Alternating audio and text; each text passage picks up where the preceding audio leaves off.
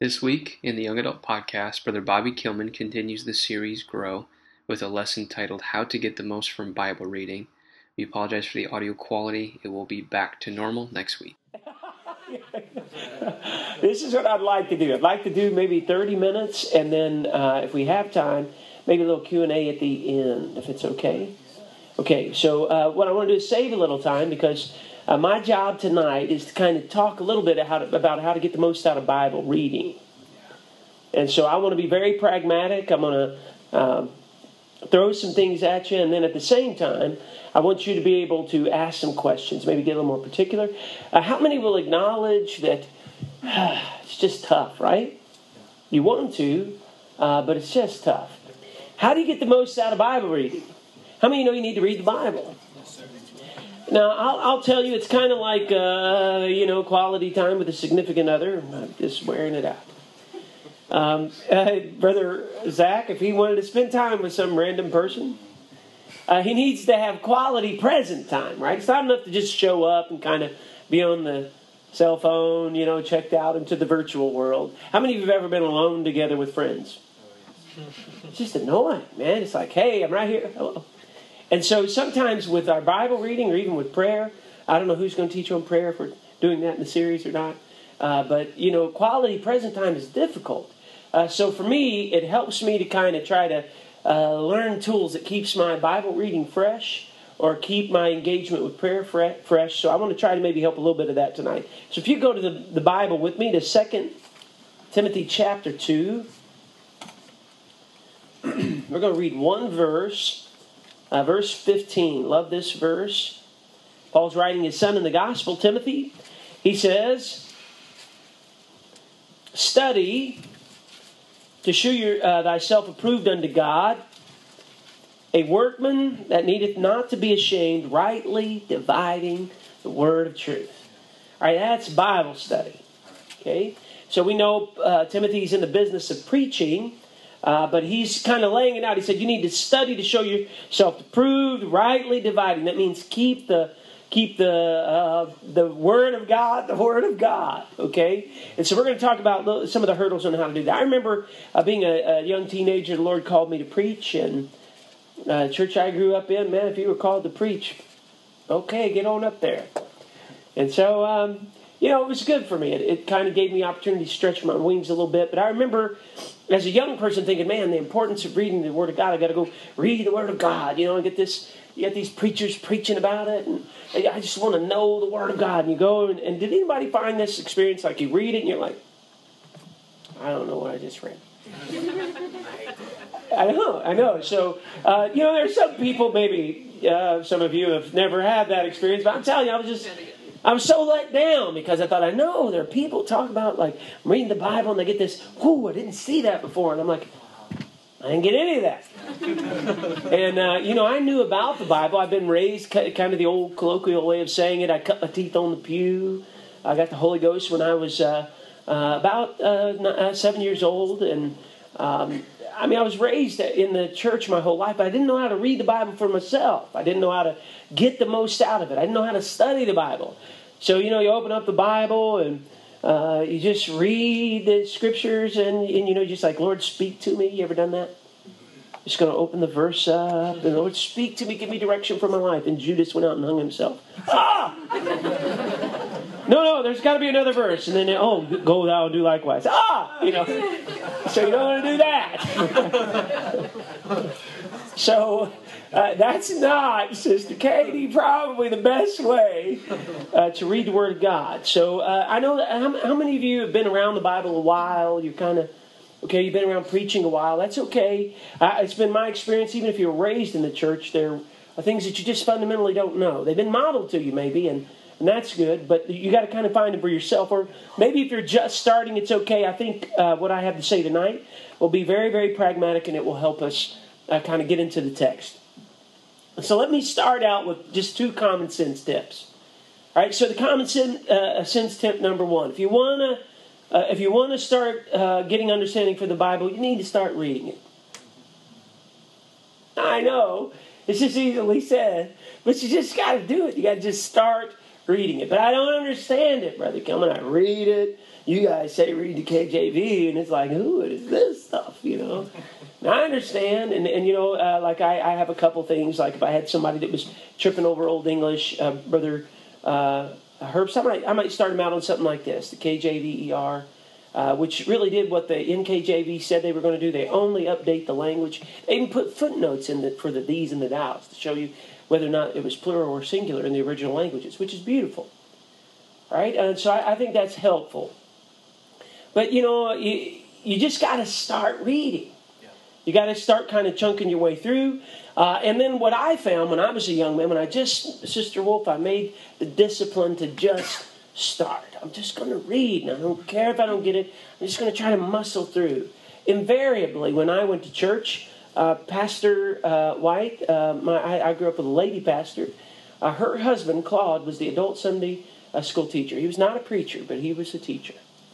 And he would get up, and he was a wonderful man, won to the Lord in G.T. Haywood's church, and he never learned to read. The Lord taught him to read as he began to study his Bible.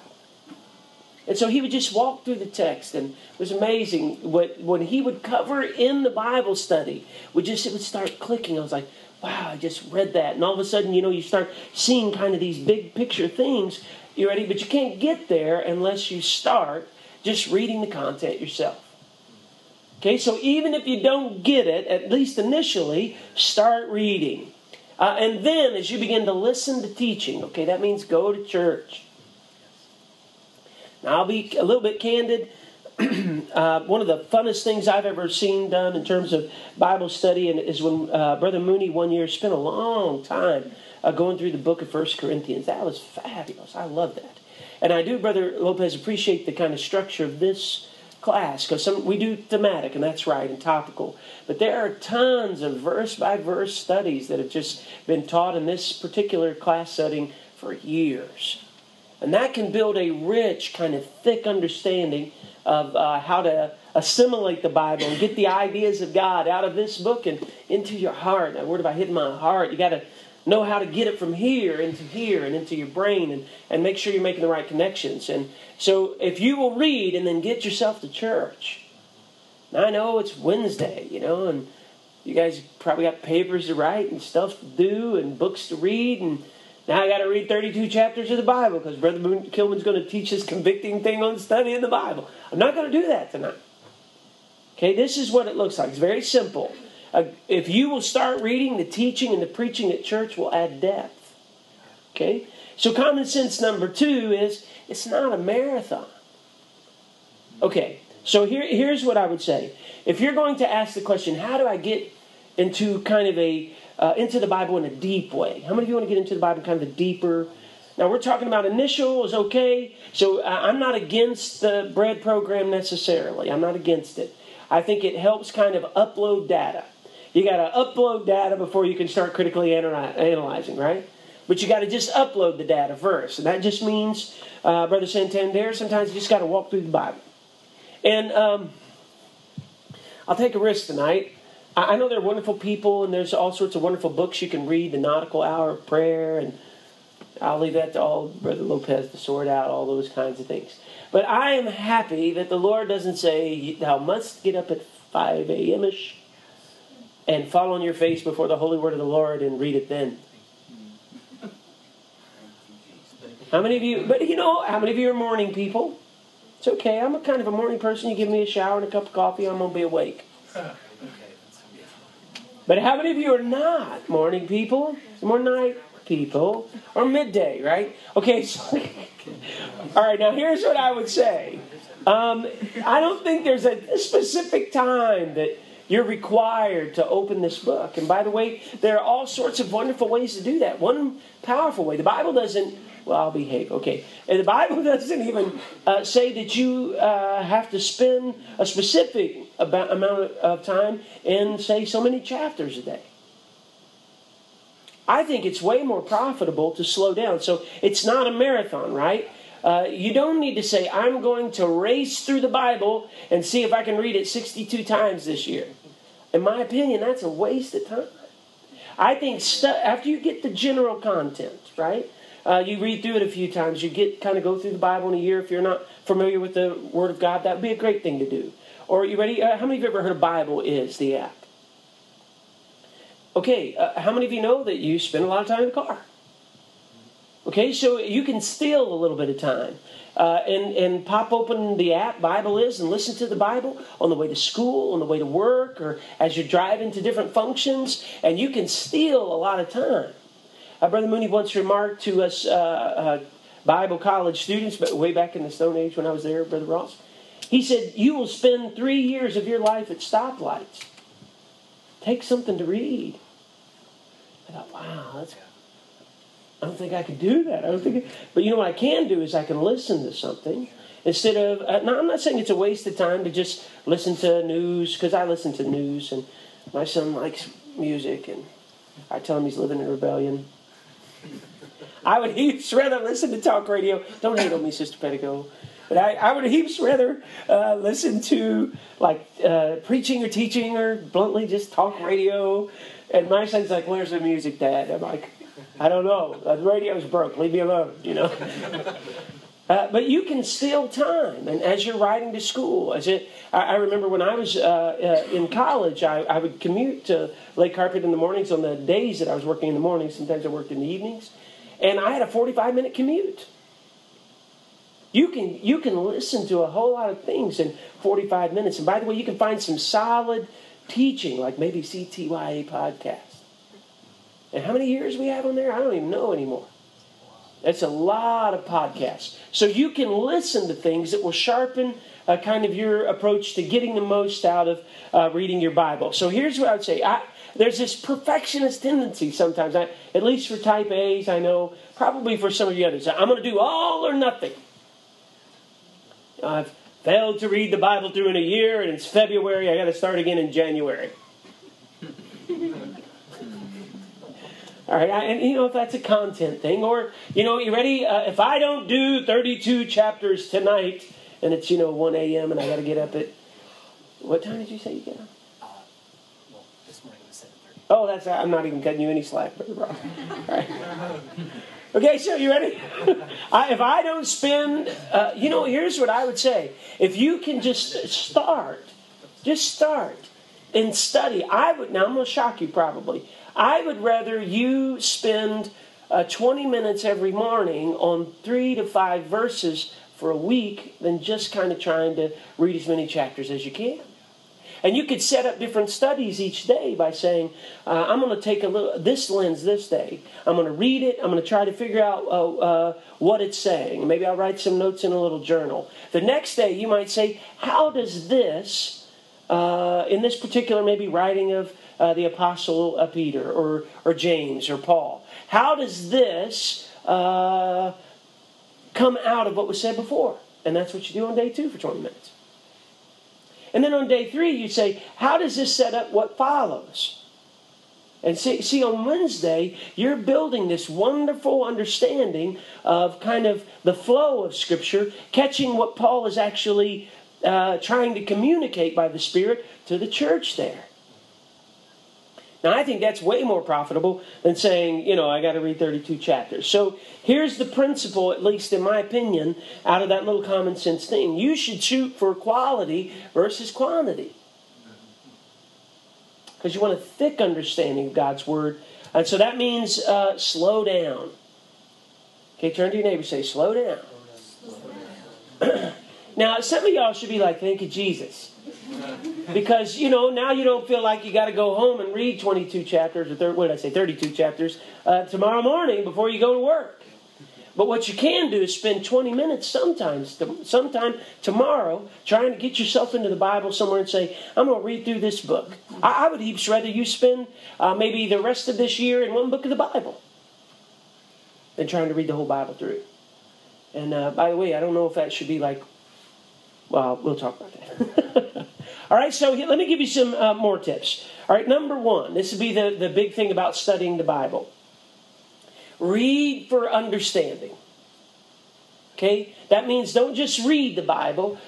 How many of you just read the Bible and you go, I don't know what I just read? I know you've never done that with a textbook.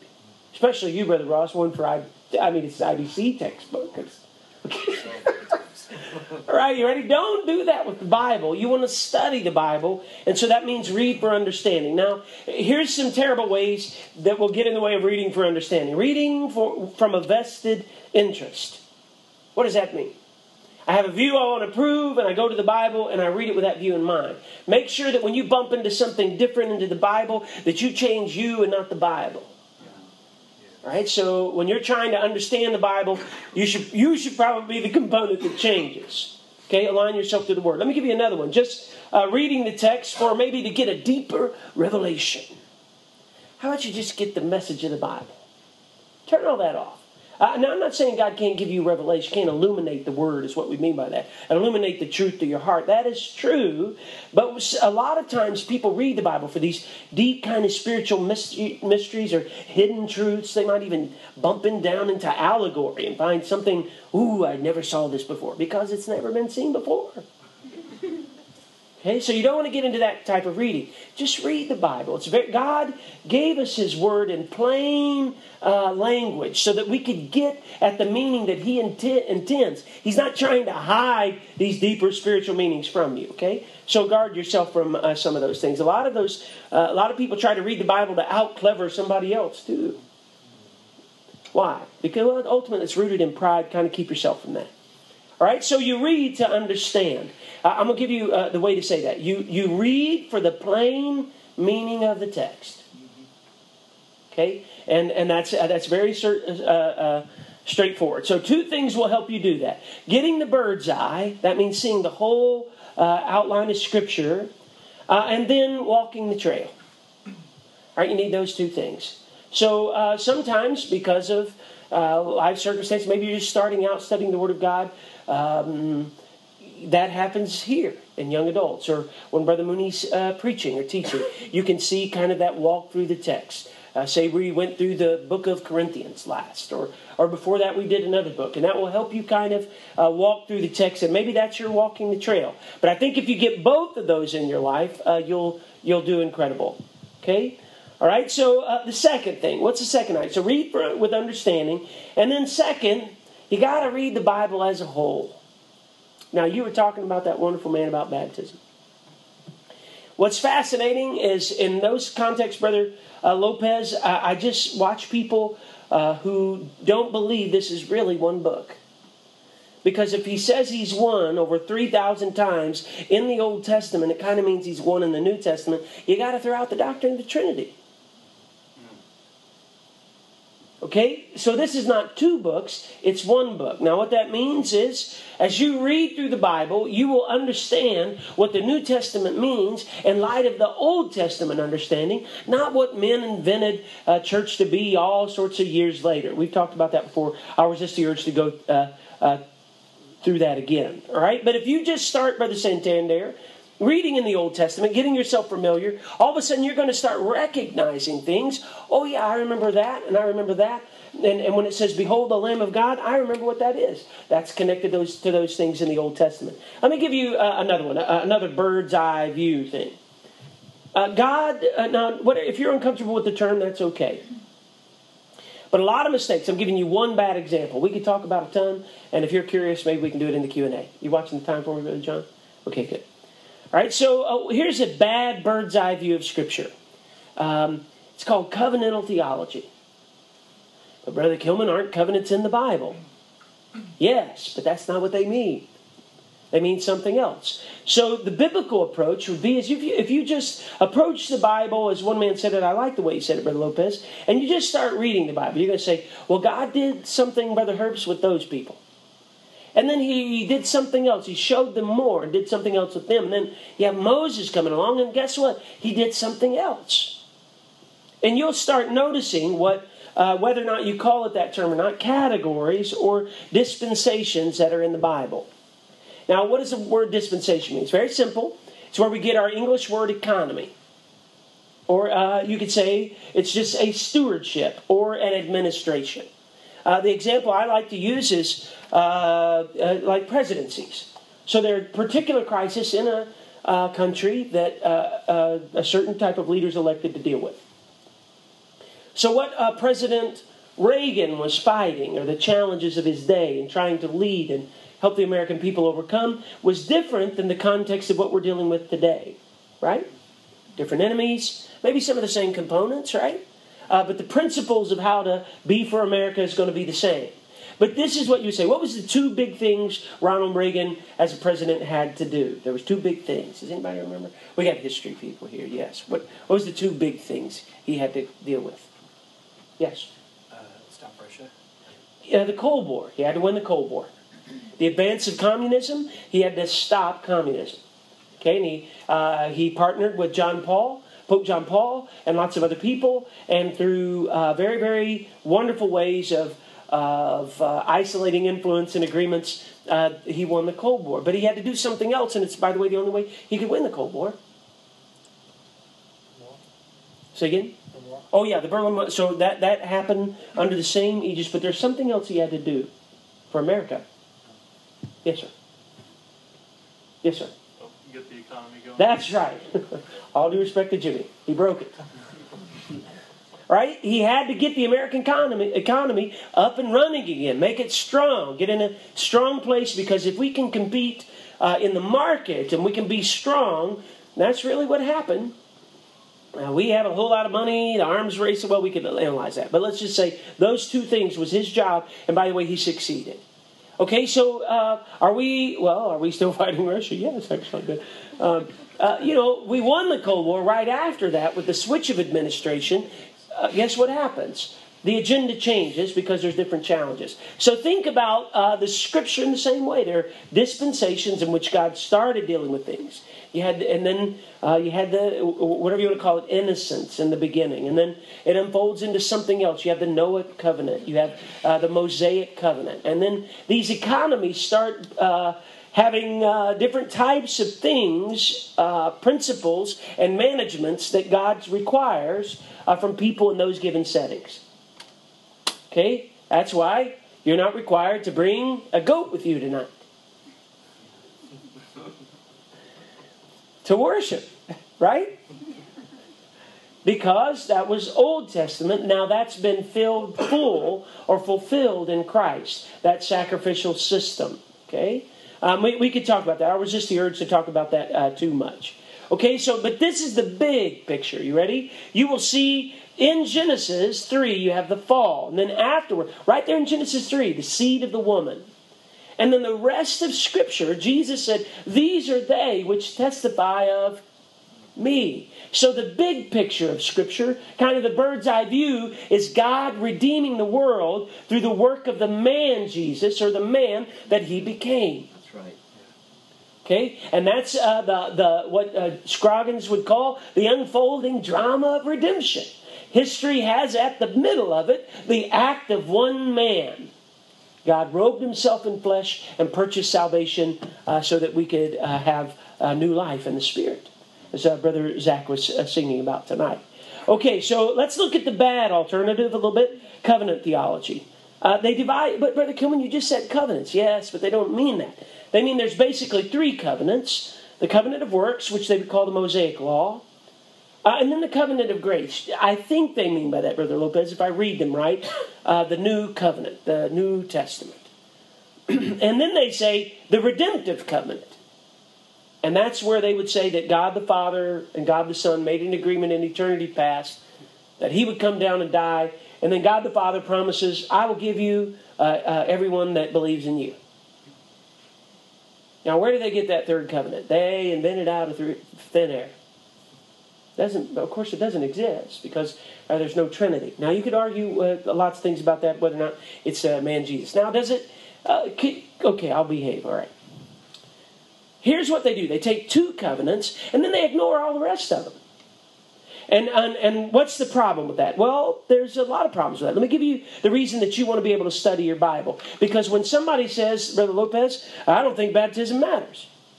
You need to have studied this word long enough so that your life can have an influence. Now you could say, I'm going to call Andrew Herbst.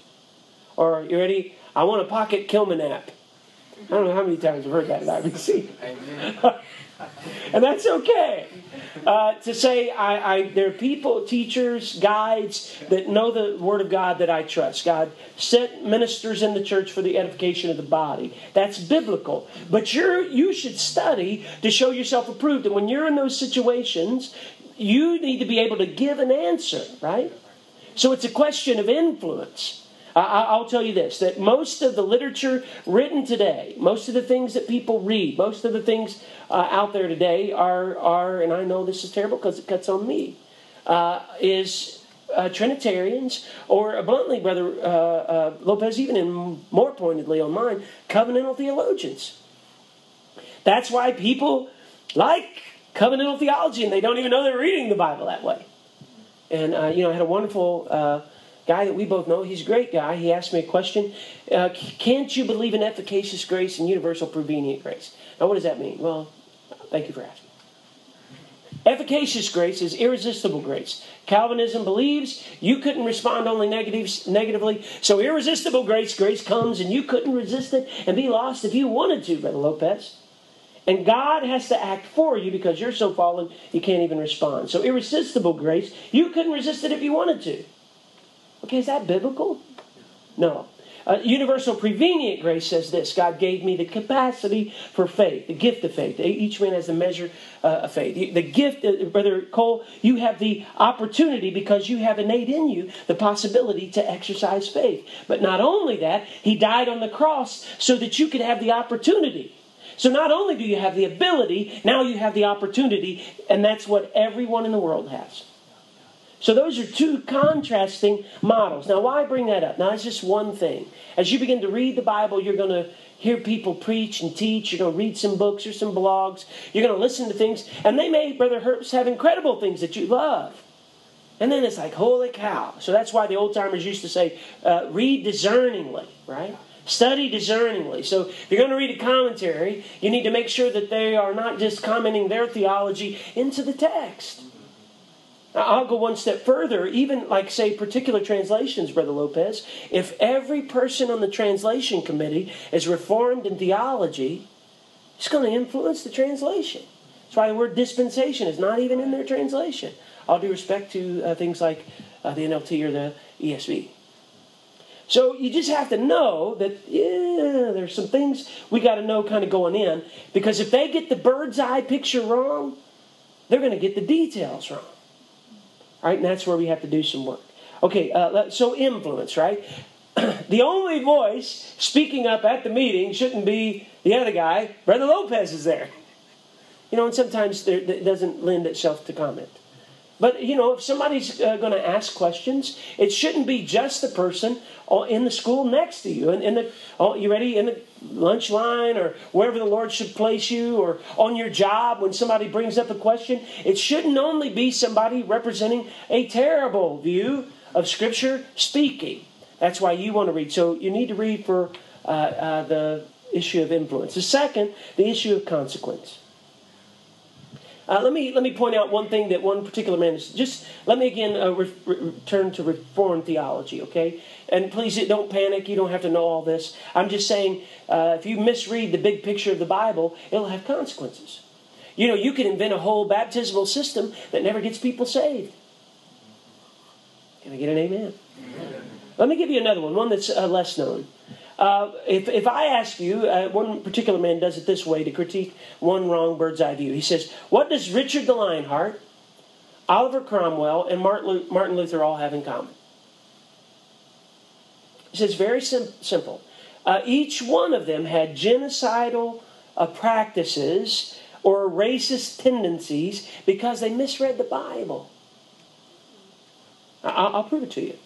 Richard Lionheart, now he went over first in Jerusalem. The first one you have to understand, he went to defend Christians' lives. That's just true. He went over there to defend their lives. But afterward, because he was a covenantal theologian and believed that he was going to take the Middle East for the crown, to put it under Christendom and force conversion. How many think that's good? No. Okay, good. Or Oliver Cromwell. He said, England, Scotland, and Ireland is the new promised land. And we're going to drive out the Canaanites. And who was the Canaanites? Well, it was a bunch of Irish Catholics. And he killed a whole bunch of them. How many of you think that's okay? Okay, good. Okay. All right, we could talk about all of those things. Now, here's what you need to understand. What they did is, Andrew, they didn't realize that dispensation or that economy under Joshua or under David has switched, and now we're under a new way of interacting with our world in Jesus. Okay? And because they read the Bible wrong, like covenantal theologians, they believed in dominion theology and all sorts of other wild practices, they got themselves in trouble. Okay? All right, now that's just one thing. Okay, let me give you another one. Brother Mooney has often said it this way, Sister Macy, I love Pastor, I love the way he says things. He says, what you have to understand about the Old Testament, Paul said they were written for our example, upon whom the ends of the earth has come. Okay, he says, what they did in the flesh, we now do in the Spirit. How many of you know we still are in a battle? We're just not in a physical battle. We're in a spiritual battle. Okay, and how do you know that, Brother Kilman? Well, because Jesus said, my kingdom is not of this world. If it was, my followers would take up swords. So he made some application in this dispensation change that there's a new economy by which we operate. Now, does that mean you forget everything else in Scripture and it has nothing to do with God? No! Are we at 30 minutes? Hallelujah. Okay. What do you do? I don't know. Okay. How many of you you're saying, okay, if I read the Bible wrong, I can get in terrible places? That's the major point. Let me follow up with this, though. The Bible has an eternal import. What do we mean by eternal import? Well, God, it's interacting in history, and it's a selective telling of even Israel's history, Sister Haggard. It's not all of Israel's history. It's a selective telling. So God wants to teach us certain things in there. But we don't know. People read the Bible weird. Sister Troxel, they just like, and they insert themselves, like you go to the Old Testament, they insert themselves right in the text instead of saying, what is the principle that God is disclosing about himself? So if I was, Joel, he's going to get his driver's license pretty soon, pray for me. He's, reading through, because my wife keeps about, just so you know, guys, they take it seriously. I'm pretty sure she has every card and every note I've ever written her. There's a few of them. It's kind of crazy. No, it's not crazy. It's wonderful, actually, I guess. It makes me go, okay, I really got to work at getting good cards and notes now. It's like she's keeping them. Somebody's going to see these one day, Brother Ross. And so if I say, I write a note to Amy, hey, babe, let's meet for lunch. And on Wednesday, I know she likes, what's the place with the red awning over here, the little Thai place? Siam Square. Let's go to Siam Square for lunch. So Joel reads it. He's got his license, and he's, maybe a senior at a CCS, and they only go to class till like 9 a.m. or something. No, I'm just kidding. 12 or whatever it is. And so he said, I'm going to go meet them for lunch. And he gets there, and we're not there. And he calls me. He's mad. Dad, why weren't you at Siam Square? I'm like, what are you talking about, man? He says, you wrote a note telling Mom you're going to meet her at Wednesday at noon at Siam Square. I'm here. Where are you?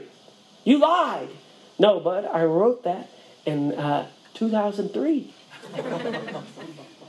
Okay, the same is true with the Bible. You got to be careful just inserting yourself in there. And you have to understand, who was he writing to, and what was the writing for, and when was the writing? And then as you begin to ask things like who, what, when, where, and why, you can start getting kind of into the thick meaning of the Scripture. So, yes. Man, I have so many bad examples of this. Let's do this. I'll give you the 3 big points, and then I'm going to stop and then ask for questions or clarity. I didn't do much tonight, Brother Logan. I meant to do more. All right, so when you say, what does the Scripture say, you need basically 3 big ideas. The original intent. Scripture can never say what it never said. Okay? So that means some things. For instance, like you can read, and by the way, how do you know what it said? You got to look at the context and the content. That's the second thing. What does it mean in the context of the time it's written, and the place it's written, and then what is the content of it? What is he actually saying? And that's where you look at the sentence and kind of figure out what was going on. For instance, two bad examples. People say 1 Corinthians 11 is about a cultural custom of women wearing veils in Corinth. You can read all sorts of horrible commentaries on that. The only problem is they're just not true. How do you know, Brother Kilman? Because all of the archaeology is against it. So how many of you read commentaries? I think you should. You just got to be careful not to read bad ones. Well, how do I know what a bad one is? Well, until you can kind of know what a bad one is, maybe you lean on like apostolic teachers and get a good solid foundation, and then you can maybe jump into something a little bit more deep. Or like 1 Corinthians 13. Sister Driggers, do you speak in tongues? Oh, yes. Okay, you speak in tongues. But doesn't 1 Corinthians tongues say, tongue shall cease when that which is perfect is come? It does say that. That's true. So now that we have the Bible, we have the perfect Word of God, we no longer need that, right? Good. So no, right? But how many have heard that argument before? Now here's the problem. They don't know the context of the writing. Because Paul starts out in about chapter 7, and from there on, he's talking about the synerchomai. The Greek word just means our gathering together. When you get together in church, this is about the gift of tongues. It's better for somebody to get up and preach and teach than to have a whole bunch of people speaking in tongues and nobody preaching. But that has nothing to do with your private walk with God. Paul said, don't forbid to speak with tongues. He says that too in the same context. He says, by the way, I speak in tongues more than all of you.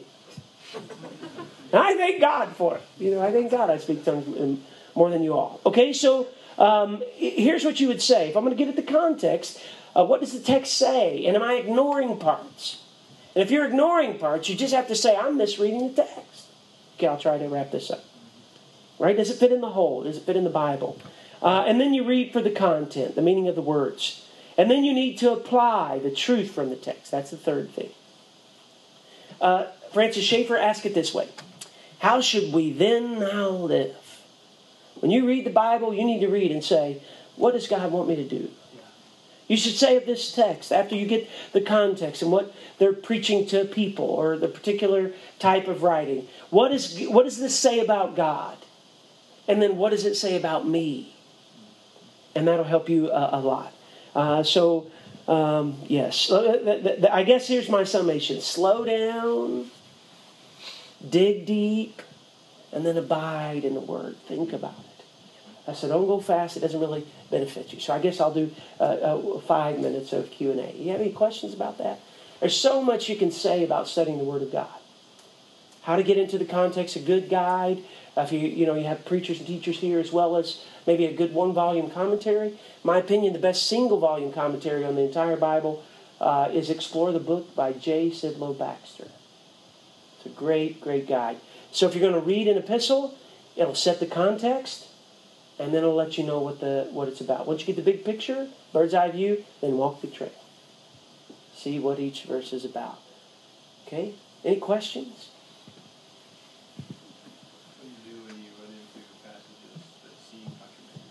Okay, great question. What do you do when you run into passages that seem contradictory? It's very simple.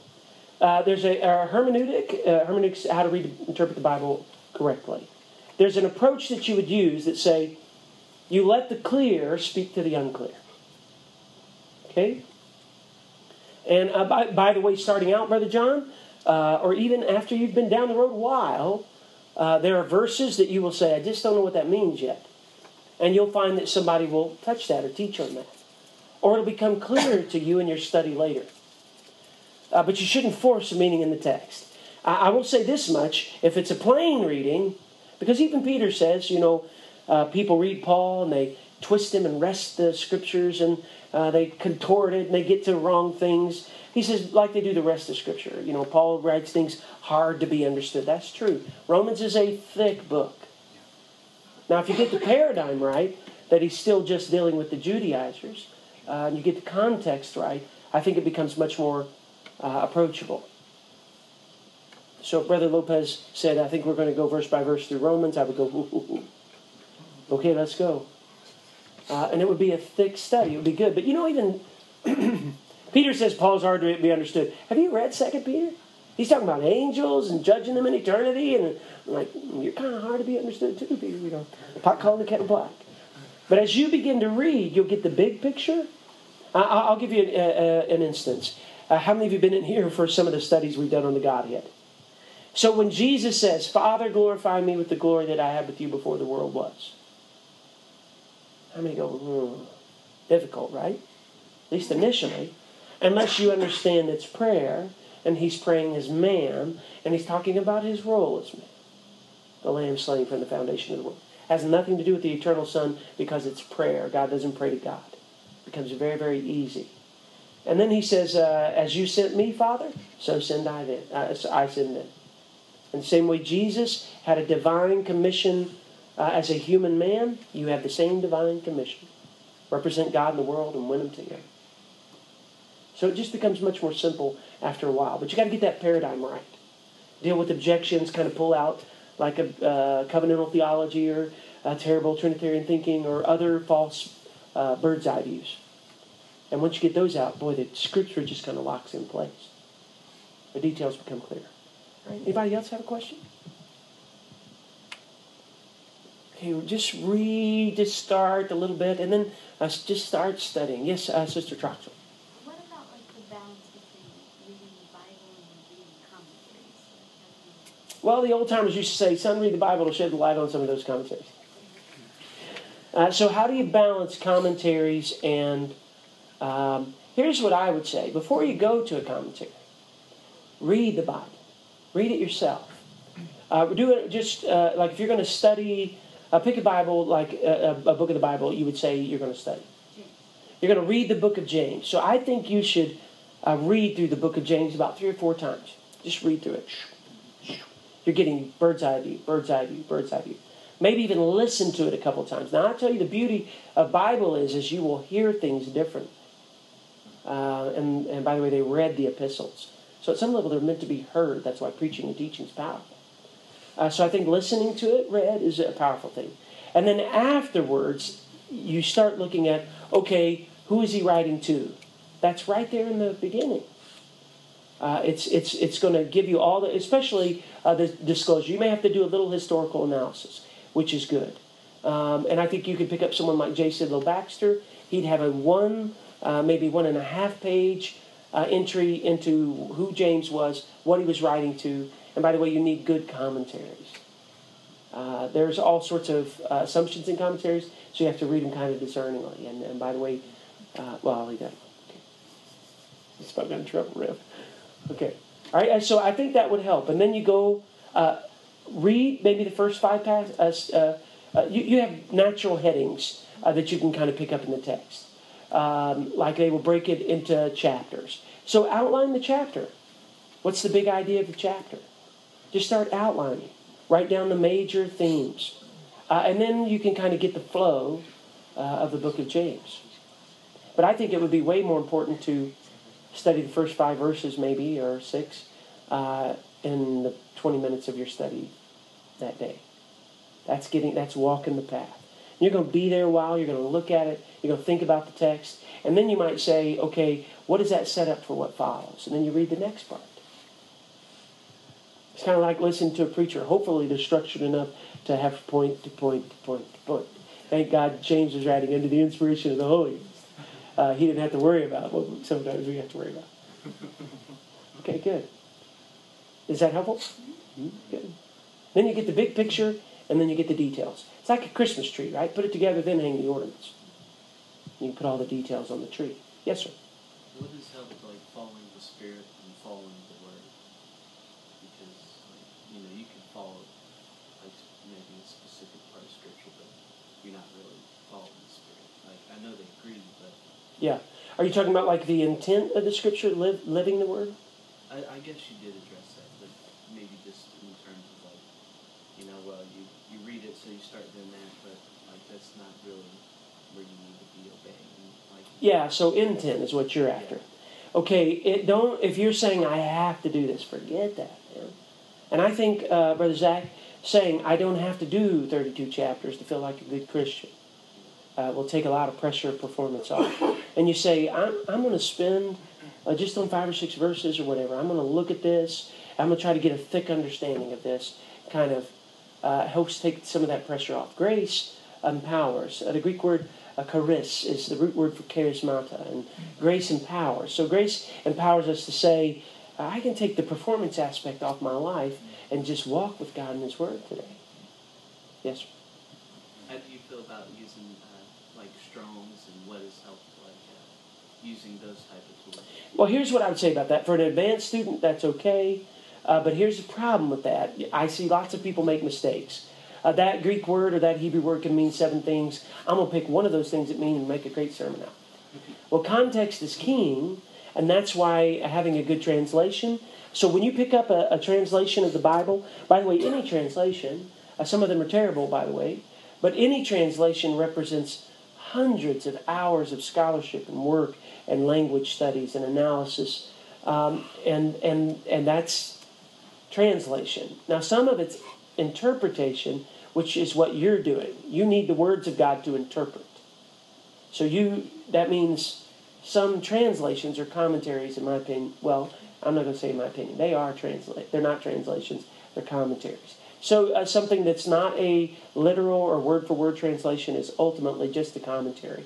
It's somebody taking the very words of Scripture, trying to give you the thought. That's called interpreting. That's what we do. We read the Bible and try to interpret meaning. But for a translation, I think you've got enough right here. Now, it may help to do some particular analysis of like a word. And if you want to know about translations on the CTYA podcast, there's a great little podcast on there on how to evaluate it. Okay, good, yeah. One thing that I was talking with someone the other day about Old versus New Testament, and they said that like we as apostolics pick and choose things out of the Old Testament to believe. Yeah. Like one thing that they brought up was like unclean meat. Yeah. Like how can we, or like you like Deuteronomy 22:5, but why don't you put fences on your roofs, right? Or like mixed fabrics. Yeah, that's right. Like that. Or crops growing side by side. So here's what you would say. Do you know what Deuteronomy 22:5 is about? They would say, not 5. Do you know what Deuteronomy chapter 22 is addressing for Israel? Whoever asks you that will go, because it's the case. It's clearly the case. They would say, no. I didn't think so. And so even like someone like Constable from Dallas Theological Seminary says, the context of Deuteronomy 22, that's why you got to get the big picture. He's saying don't do anything pagan. Like they try to sacrifice goats and make this, or don't see the kid in its mother's milk. So don't take a baby goat, boil it in the mother's milk of the baby goat. So the thing that should be nourishing the goat is actually cooking the goat. It's such a taboo meal to eat that the gods will be excited, and then boom, your cattle will, because they come to see, and their proximity will make your cattle like breathe like crazy. And same thing with like all sorts of other things. Cross-dressing, the type of fabrics they're talking about was the ceremonial robes of a Canaanite priest. And by the way, Deuteronomy 22:5, it's not like cross-dressing or transgendered issues. It's new. It's right there in Deuteronomy 22:5. That's what he's talking about. And so what he says is, this is wrong. All of these are pagan practices. Don't do it. It's like, probably shouldn't wear a shirt with an upside-down star with a circle around it, right? Well, it's a pentagram, right? Why? Because a circle's evil, a star's evil? No, because it's a pagan thing, right? You don't want to do anything that would be pagan or associated with that. Or like play with a Ouija board. Why? Because it's pagan, right? And there's spirits behind that kind of stuff. Don't associate with it. So we would say that today, right? So once you find that what it says to Israel speaks the same to us. Now here's the thing. Deuteronomy 22:5 says this is not an abomination unto Israel. It's an abomination unto the Lord. So he's saying this particular thing in the context is double wrong. First of all, it's pagan dress. And that means you shouldn't do it because the Canaanites do it and it's a pagan practice. Second, it touches the moral nature of God. It's an abomination unto the Lord. So it's double wrong. It's the only thing in that chapter, by the way, that's touched that way. And that's why when we say some of those practices for Israel to keep them separate, we understand that means we should be separate from pagan stuff. Anybody think you're okay just kind of being associated with pagan stuff? No. Every thinking Christian would go, no. But that's where understanding the context helps. And then understanding abominations unto Israel were for Israel and for that time. But abominations unto the Lord touches the moral nature of God. So we don't pick and choose. We just have a large view of Scripture. A thick understanding. Now, if they have a little surface reading, then they can make fun of us. But they probably shouldn't be impressed or think well of themselves for not having a very thick view of Scripture. I'm trying to be nice, say it in a non-smart, eloquent way, Brother Lopez.